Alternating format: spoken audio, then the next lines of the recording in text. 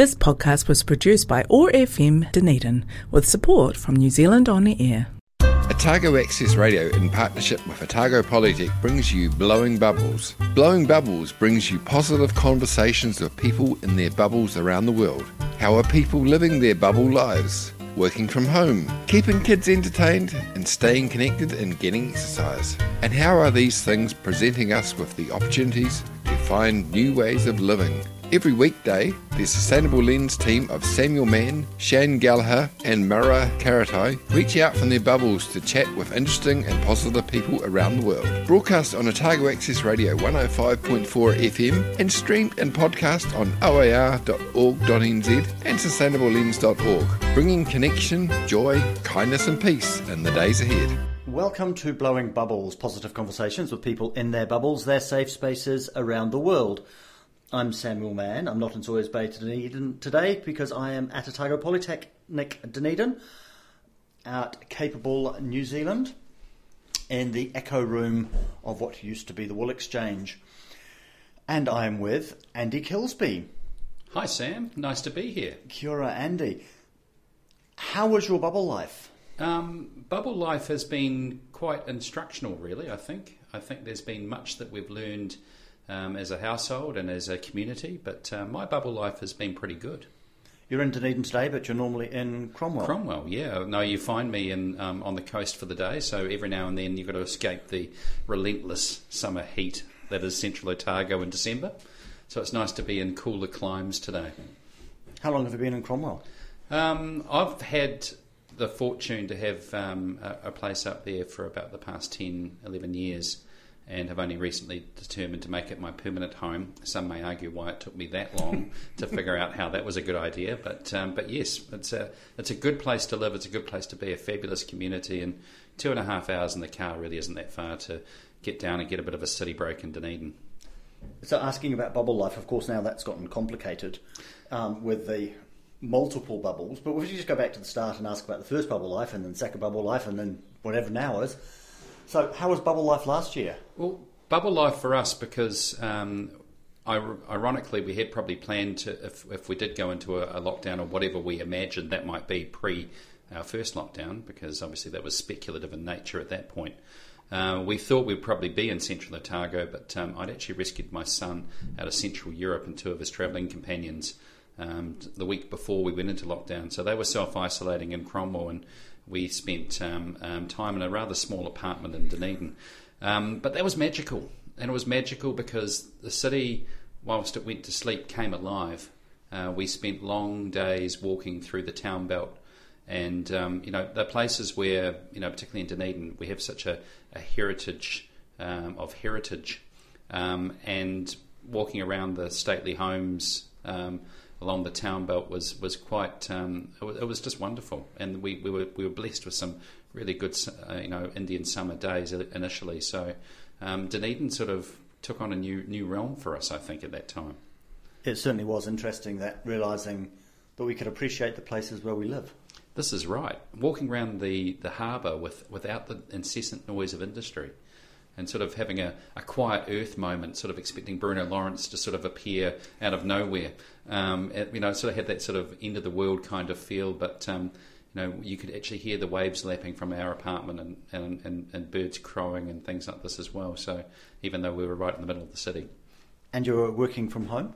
Yes. So we managed to maintain some separation of space for work to happen, and then also for living to occur, and never the twain should meet.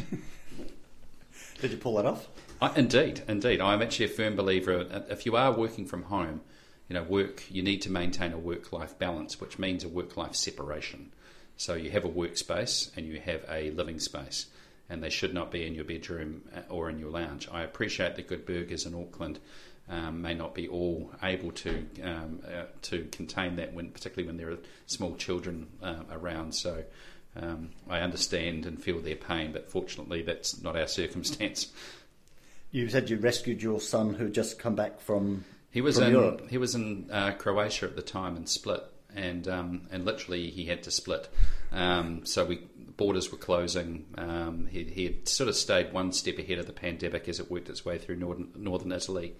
But they managed to get as far as that. Then the Greek border closed, all their accommodation started to cancel, and they had an interesting and curious experience in a supermarket where perhaps it was they were advised by locals that they probably should go home now. So we'll make a movie out of it one day, but it's sort of last plane out of Zagreb. So we managed to get them home, and really thankful for the support of travel agents who have been doing it tough. But certainly the benefit that working with a travel agent to actually get them home when cancellations of flights were occurring. So yes, I do recommend using one. So your job has changed slightly in the last year. It's still in the industry community consultation space, but you're working now for College of Work-Based Learning. Yes. What were you doing last year? So essentially, working with Edubits and micro-credentials was sort of the dominant theme, and invariably that brought us into contact with a range of employers, industry associations and groups, and looking for, innovative ways in which the current education system was not suiting their needs, and what could we do as an education provider to do that. So OP took a decision to review its strategy around Edubits in light of Te Pukenga, obviously the review of vocational education, and then also to the viability of maintaining a specialist team around that. So we've looked to sort of adopt a business as usual approach with regard to production of micro-credentials, but also looking at what really does work, what are the things that people are actually going to do and value in the current environment. And I think micro-credentials, I could spend and bore your listeners for hours on this, but I think its time isn't quite yet, and particularly the nature of the approach that we took, which is to look at the credentialing aspect of credentialing and greater focus than the learning and upskilling element. But I think their time will come, and obviously it's exciting with the nature of change within the sector to actually achieve some of those outcomes that we found industry and learners were looking for. Let's take the first of your music choices. Let's have Crowded House. Why this one? Distant Sun is potentially my favourite song. I think Neil Finn is a musical genius. It does appeal to my middle class sensibilities, I guess, so I'm prepared to take the brickbats on that. But I think Neil Finn is a wonderful musician, and he wrote a really beautiful song. Did you go and see them in the Vineyard last year? I saw them actually in the town hall. It rocked. And we were in the mosh pit downstairs, they sort of fall into maybe an unfair genre of easy listening these days. And I think when you're listening to a Finn brother, it's obviously tunes that are rock. When they do get the chance to rock it out, they do obviously get his two sons with it as well. So it was a great night.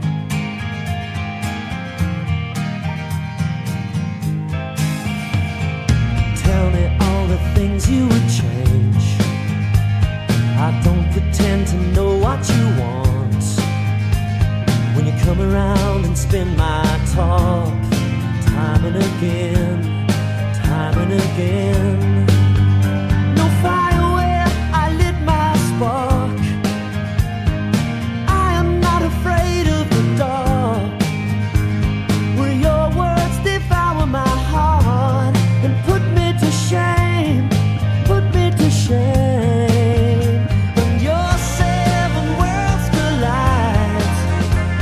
Whenever I am by your side, and dust from a distant sun will shower over everyone.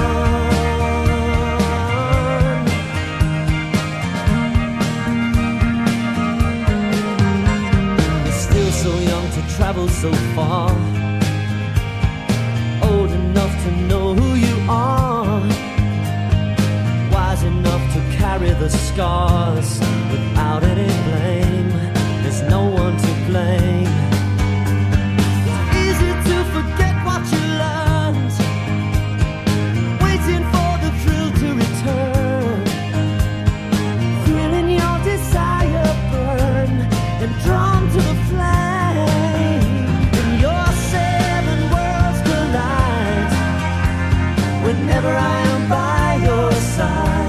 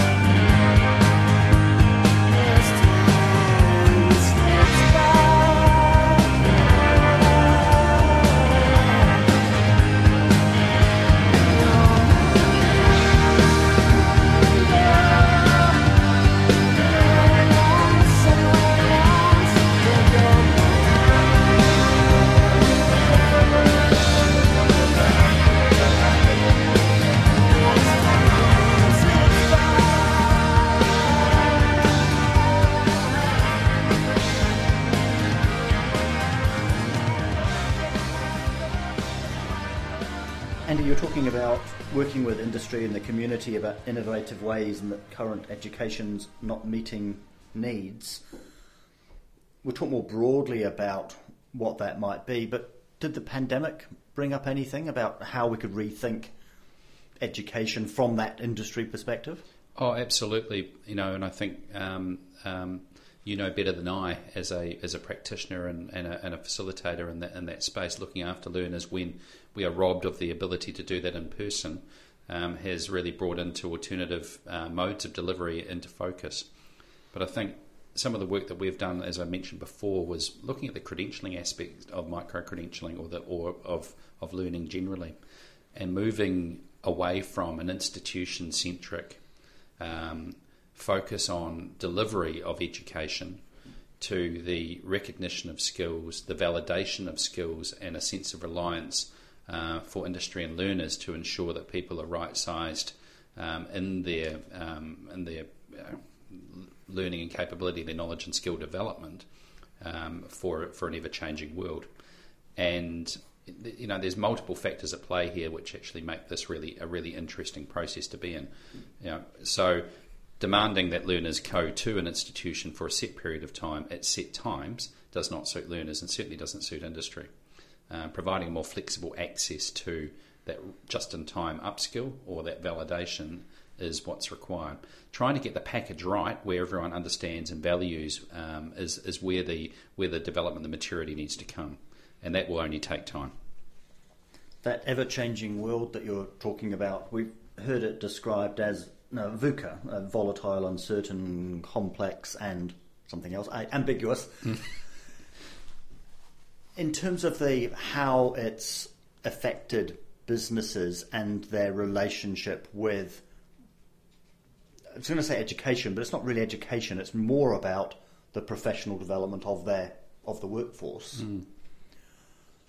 Has it changed how they're thinking about the relationships between work and education, work and professional development? I think it's changing thinking, but is it changing action in terms of the way in which institutions are delivering and the way in which organisations are recognising the kind of skills? So we have, I think, a good conversation around, it would be great if we could, recognise a person's prior learning and embed that within a number of specific upskills that are required and then validate that around. People say that's fantastic, but that might actually require some innovative approaches which may or may not have regulatory approval or the like. Then I think people default back to, well, actually, if the New Zealand Qualifications Authority hasn't rubber stamped this whole thing, therefore I'm not interested because I'm not confident in trusting that. So there's that sort of flavour of mixture of the type of qualifications and the type of recognition we put in place that I think that needs to happen, but is slow in coming because people, quite rightly, are wary of an innovation that's not yet proven. So there's a chicken and egg sort of scenario. People are demanding change. We require change. Our whole sector is undergoing change as a response to these factors. How we then give industry and learners the confidence to trust these new approaches is the challenge, I think, that's in front of us. The current government, when they were in opposition, started working on the future of work. They had a big program on what that might look like, and that's transformed. I think it's changed its names a couple of times and come back to future of work. And there's the development of the industry transformation plans. What do you see as the future of work? Well, I think let's go back to the thing that we're interested in, which is how do we ready people for the future of work. We're both in education. And I think the key element around that is to shy away from what we might refer to as taught competencies or job-related skills, because the nature of work is changing, on a rapidly expanding scale of change, or certainly its trajectory. So shy away from that to what are the broader skills that we recognise and value, and obviously at Otago Polytechnic we refer to them as capabilities.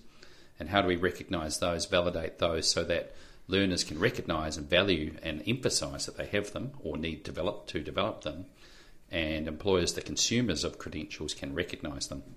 So And, that runs the risk of getting into woolly territory, if you will, in terms of, how do we measure resilience? How do we measure a person's, ability to communicate or show empathy or whatever the capability we choose to look at.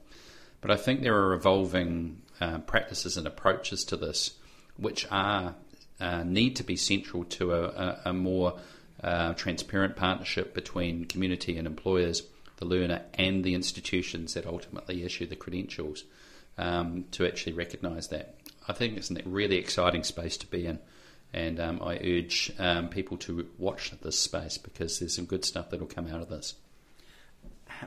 Has the pandemic prompted any sort of rethinking about the perhaps the priorities of those capabilities? I mean, we might suppose that a capability about being comfortable with uncertainty might become more important. Are you seeing that in discussions with employers? No, I think the requirement to look at capabilities as opposed to, say, competencies is part of a long curve. This has always been the case. You ask an employer, in general terms, what do you want from an employee? And they will say, in very general terms, I want them to turn up, listen and follow instruction, right? And then everything else they need to do here, I'm going to teach them. I'm being very generic for, and non-specific. But I think what it's done is actually it's challenged the status quo. How do we teach and what do we teach and when do we teach has been totally turned upside down by COVID. And so programs have had to completely re-engineer themselves. So what it's shown is that whilst that may not be, we didn't probably land in a lot of cases in places that was advantageous to learners and to industry in terms of the nature of delivery. But COVID forced these situations upon us. What it's done for us is that it's taken the sacred cow element away from some of the conversations.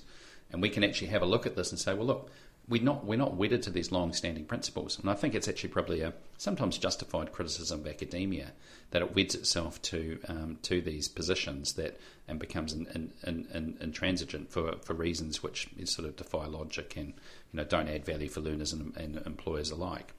So I think it, as opposed to accelerating the transition from taught competency to capability, what it's done is challenge that we don't have to do everything as we've done it before. There are different ways we can do this, so therefore, why not this? Do you think that there's going to be any long-term impact on people's careers of the changes? And I'm thinking about the young people that are sort of like graduating now or studying now, or your son was overseas, was he on some sort of OE? Yes. Those sorts of things getting truncated. My son would probably be kayak guiding in Norway by now. This is changing how they're thinking about their careers, their whole trajectories. Do you think? How do you think that's going to last or impact it will have? Well, again, I think it's an acceleration and potentially a bit of a spotlight on some of the things that we hold as truisms, which may not be. And I think I think this generation in particular too, you and I might have been wedded to the concept of a 45-odd year career with an employer, and we probably grew up in households where that was seen to be the birthright of people in the family, and this is what transpired to success. And in a capitalist sort of context, that was deemed to be the basis of the capitalist economy.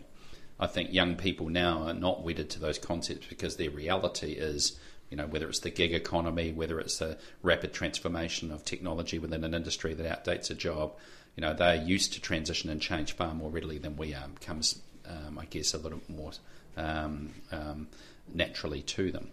So I don't know if COVID has necessarily changed the long-term perception of work. What it's done, I think, very rapidly is take out the concept of the workplace as being essential. And obviously the work from home methodology that in some industries, there's obviously will be some good robust research over time as to the impact of productivity of home-based work on mental health and well-being. I'm sure there's a lot of Aucklanders today who are very happy to be escaping the city and have done potentially escaped working from home for a period of time in a mandated context. but we are seeing evidence already of not a complete return to the office. Certainly corporates that I'm aware of, particularly the big banks and some of the larger consulting firms, actually being very reluctant to welcome people back to the workplace until they can be absolutely sure there is not an ongoing liability or cost upon the business to do so in terms of the level of risk that COVID's presenting. So I think there's challenging, for reasons that don't necessarily point to an evolution of change and an acceleration of the type of work, but I think to a pragmatic response is forcing the continuation of these issues, and also some organisations are looking at it and saying, well, why do we need to maintain a glass tower in Queen Street? It is far more cost effective to have a more blended approach. Bubble sprite of the forest of Orokonui, Dunedin's favourite goddess, Tahu Mackenzie. Kia ora koutou, ngā mihi arohanu kia koutou ko tāhua hau. I hope you're all having the best day, beautiful superstars in your beloved universes. I really hope wherever you are and whatever's happening around you, this journey that we're all on together is proving to be very rewarding, very sustaining, and illuminating for you more and more each day who you are. A triumph of nature's art, perfect, unique, and here, making things better. Thank you. Now I know that for all of us, for the last nearly 2 years, we have been having to adapt to so much changing and shifting around us. So much of what we held dear and took for granted in many ways has gone from our lives on a day-to-day basis, and we can look back fondly of all these things, but also we can look forward to a new future that we can enjoy, even though things have changed. More and more as we normalise our new safety practices and precautions, we can have a sense of that normality returning, as much as some things are new. To be able to go out and socialise, to be able to go out and enjoy food together, to be able to go out and enjoy movies and music and dancing and all these things that we love as a species, to be able to entertain ourselves, to be able to express our love and our appreciation for each other in so many different ways, and to be able to explore a world bigger than our homes. All of these are such precious privileges that, of course, we long to be able to enjoy in a way that we have grown accustomed to, but now we can enjoy again here in Ōtepoti, Dunedin. As you'll know, I fell down a hole in my garage and I'm having to deal with limping around on my leg, which has now turned a very dark shade of purple, which is very exciting, and is slowly turning into perhaps a shade of yellow. This is what has been predicted by the lovely nurse at my doctor's surgery. And I had my tetanus shot, and also diphtheria and whooping cough and something or other cellulitis was all included in this one vaccination and this one shot that I haven't had since I was a small girl. And of course I marvel at all of these technologies that we've developed, all these safety measures we've put in place to protect ourselves and each other, all of these ways that we have sought to understand the processes of life around us, the processes of pathology, so that we can protect each other and care for each other. And of course we find ourselves in the midst of this now, in the face of so many different viewpoints and ideologies, so many different perspectives on what is taking place. It's so important that we acknowledge that over time we've had to learn over and over again to follow what we know is going to keep us safe and what is going to keep us alive. I know that for all of us this is such an intense time, and for many of us it is meaning that we are away from those we love. My mum on the other side of the world, and many people having shifts and changes in their personal relationships, including myself, and in our workplaces in our daily environments. People are having to come and go based on doing what they feel is right for them. So I really hope for you at this tricky time, you can acknowledge how well you are doing. You can acknowledge your own sense of the power of all of the work of our ancestors that has gone into creating these safety measures for us all, that has kept our ancestors alive, that has allowed us to be the arrowhead moving forward faster and faster into a bright future where we can all be safe together and enjoy the kind of lives that we deserve and our descendants deserve also. And I'll look forward to talking to you again soon. Thanks so much. Ka kite.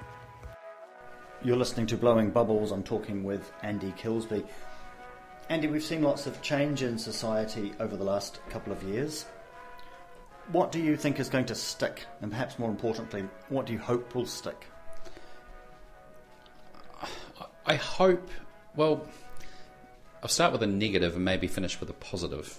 The divisive nature of society, or the divisions within society, are being accentuated, and if you subscribe to conspiracy theories around this, it would seem to indicate there are dark forces at play.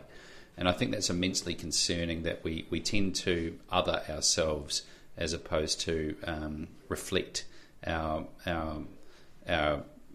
similarities and commonalities within a community and within society.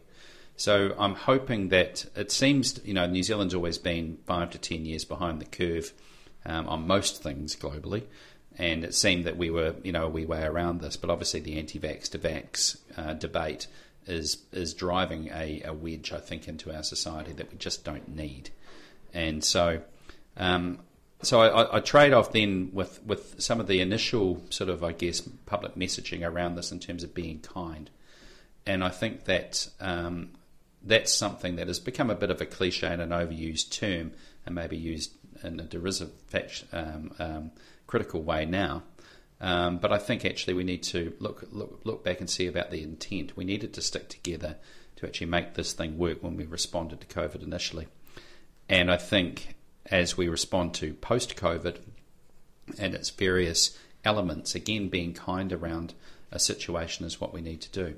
We're facing, I think, particularly too, if we're looking at the vaccination debate, some fairly hefty moral issues around this, and some challenges to citizens' rights, etc., that need to take an approach of understanding from both sides.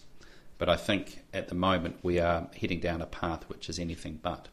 So I urge us all to be kind, to take into, I guess, account the other's perspective, that it is okay to disagree, and actually finding a mutual place where both can stand is what we need to still aspire to. What's your plan for the summer? It involves cherries and apricots and central Otago. I'm fortunate that there is a few of those that grow in my backyard.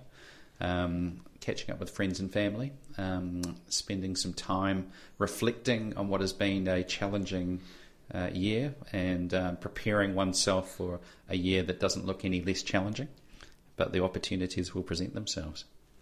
I think one of the things that we appreciated during the first stages of the pandemic was not the certainty that the businesses wanted about this is going to happen on this particular date, but certainty in terms of that sort of be kind message. The focus was on well-being, and we had the structure that was looking after us. And I think a lot of the uncomfortable feelings that we have now is the shift away from that to this, we're uncertain about how the traffic light system is going to work. We're not quite sure. Exactly. And for reasons, I think when you start to look for consistency in a rapidly evolving situation, we have new variants which on one hand look incredibly scary, on another hand actually look like they, if you take some analysis to date, and obviously the jury's not yet out in terms of the whether Omicron is going to be a saviour or a further vexation. I think there's just massive uncertainty, and then therefore that leads to inconsistency, and people get grumpy when they don't have a consistent direction of where we're going, and that's human nature. So I think it's really about recognising that, it is uncertain. We do have the right, and we should critique our leadership and our elected officials, but do that in a way which is constructive, not just destructive. And I think there is an element of factionalisation that's coming in that I think is of concern, because we've seen it elsewhere, and it hasn't done places like America and even Australia any good. So we're better than this. The theme of this show is positive but not deluded.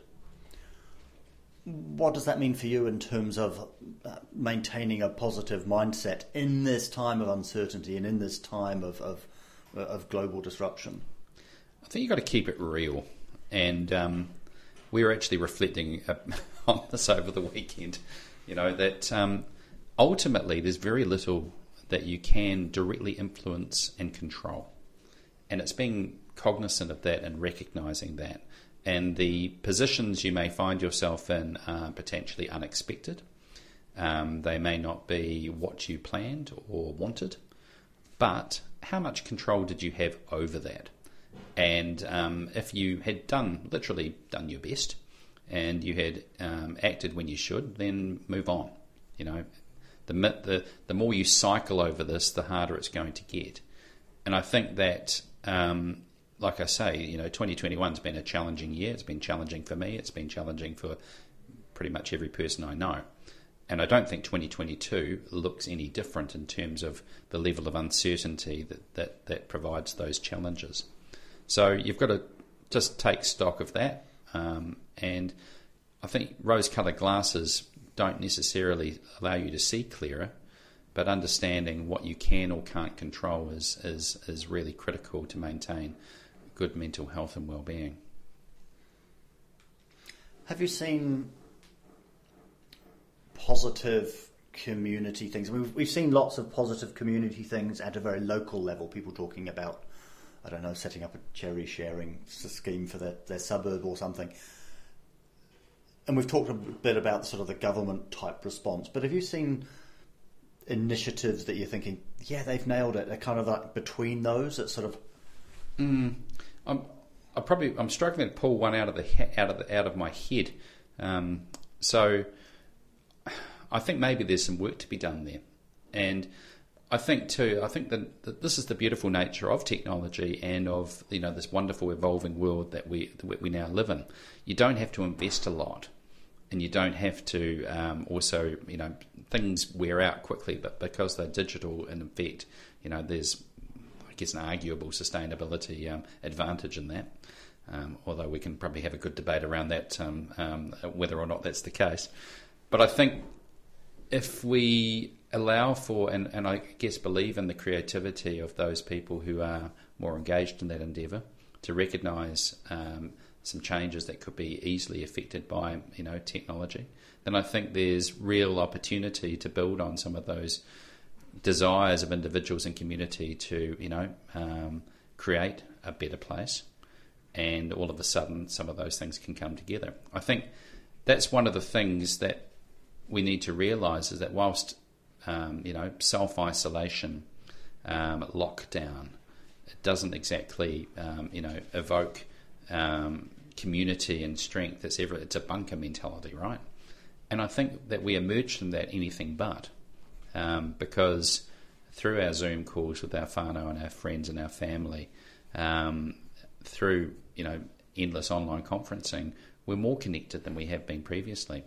And it's something that I think that, whilst I'm not a big fan of social media, it has its place in terms of providing that hyper connection that is a far different world from, I was fortunate in 1990, I was an AFS student to the USA, and the only contact I had back to New Zealand was the once a month phone call I was allowed that didn't ensure a mortgage was incurred by either household.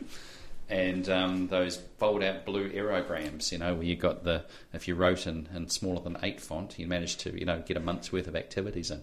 That was my sole connection to the rest of the world.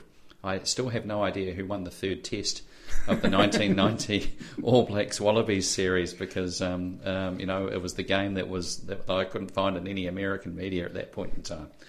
So now we live in a world where everything, I watch the NFL, watch the Green Bay Packers every week, and I can. It's easy for me to access that content and remain connected to those communities that are so distant. So long way, yet again a short story long. I think that let's trust that good things can come in some of those innovations and technological advances that help us be a better community and look after each other. Let's take the second of your music choices. Let's have Miriam Clancy, Pennsylvania. Why this one? This is a song I only discovered last week. So going from an oldie to a newie, but A, it's just a beautiful song. B, it's a state in America, and as I obviously segued nicely into, it's a place where I used to live. I'm yet to hear a good song about Wisconsin, but the Violet Femmes apart, of course. But if someone can actually beam in a song that's as good as this one about a state in America, I'm all ears.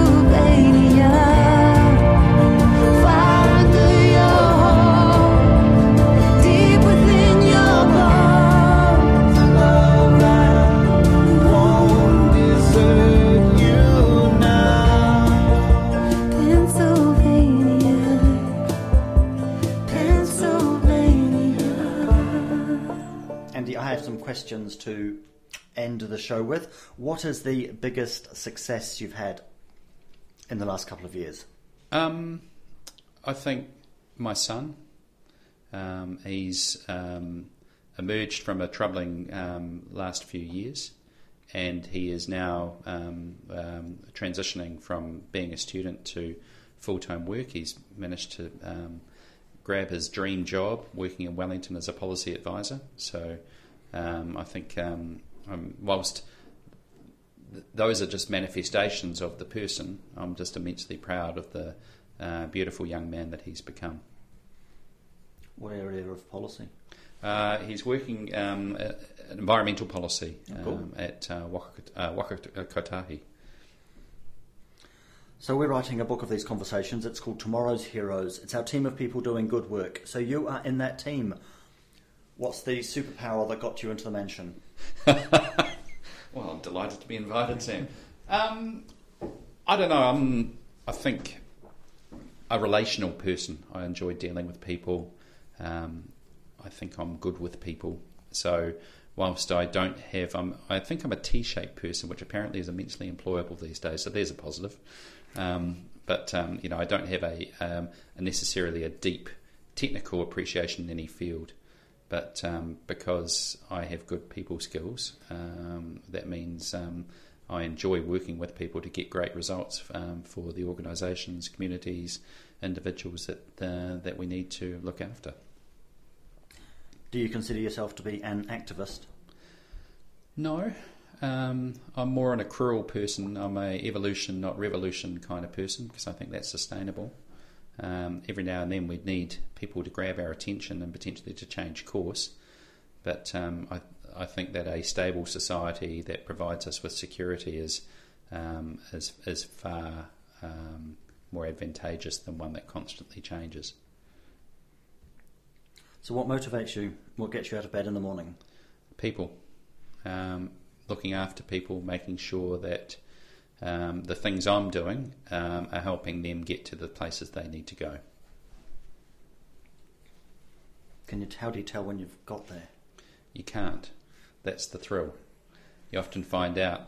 I used to obviously work for the Malcolm Trust, and I think it was probably, and for the team up there, my infinite respect and gratitude for the work they do as youth workers. I was merely the guy who ensured the bills got paid. But what astounded me about the work was you never really saw the true benefit of the work that they put in until sometimes later on when the change that they'd helped to manifest became apparent. So what's the biggest challenge or opportunity that you're looking forward to in the next year or so?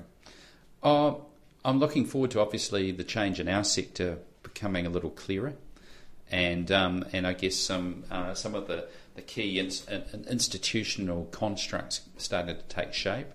So I think from a vocational education perspective, understanding where we can start to really move forward, because I just have this horrible feeling we're a little bit hamstrung at the moment. But that's going to be a temporary thing. So the challenge of being able to engage positively and to move with a little more velocity in some areas will be appreciated. If you could wave a magic wand and have a miracle occur, what would you have happen? That's not a question that's normally on this list. I just added it. Well, really good question. We have a special country and we have a special place in the world.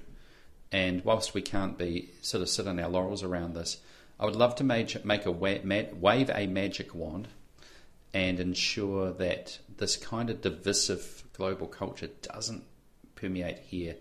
And in fact, we can actually show that taking a different approach, a more considerate approach, and one that reflects our community's values, I think if we could do that would be pretty cool.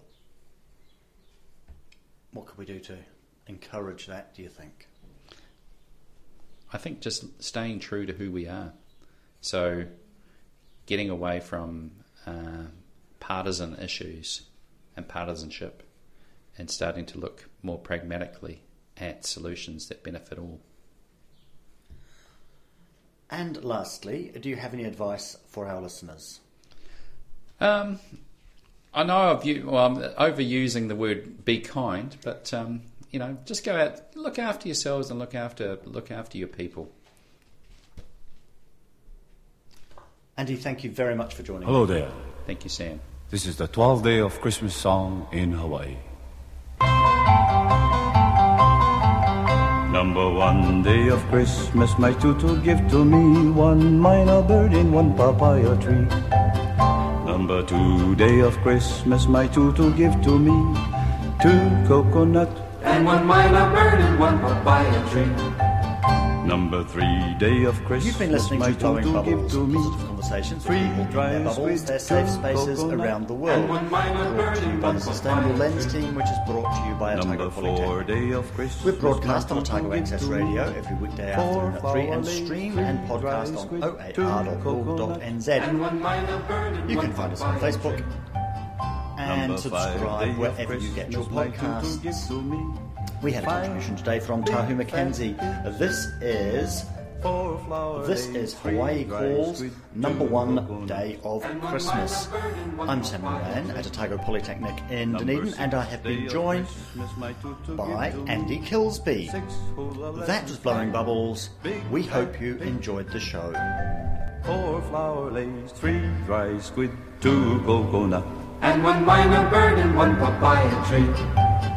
Number 7 day of Christmas, my tutu give to me 7 shrimps a swimming, 6 hula lessons, 5 big fat pigs, 4 flower lace, 3 dry squid, 2 coconut, and 1 minor bird in 1 papaya tree. Number 8 day of Christmas, my tutu give to me 8 ukulele, 7 shrimps a swimming, 6 hula lessons, 5 big fat pigs, 4 flower lace, 3 dry squid, 2 coconut, and 1 minor bird in 1 papaya tree.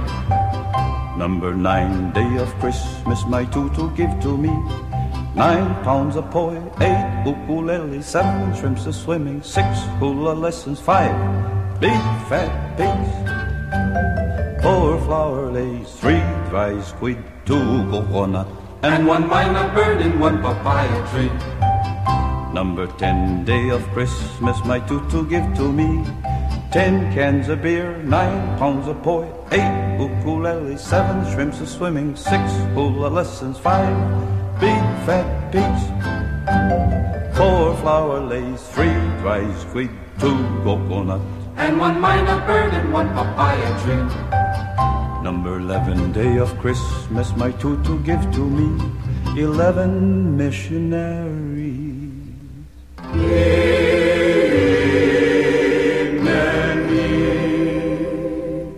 10 cans of beer, 9 pounds of poi, 8 ukuleles, 7 shrimps a swimming, 6 hula lessons, 5 big fat pigs, 4 flower lace, 3 dry squid, 2 coconut, and 1 minor bird in 1 papaya tree. Number 12 day of Christmas was the best, and the best always comes last. Number 12 day of Christmas, my tutu give to me 12 television, 11 missionaries,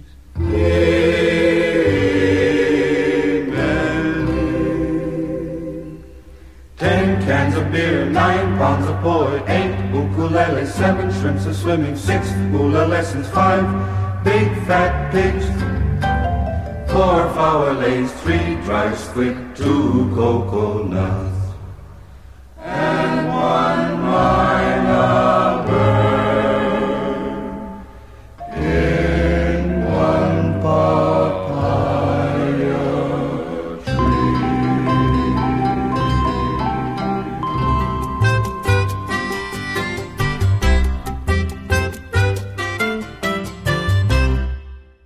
This podcast was produced by OAR FM Dunedin with support from New Zealand On the Air.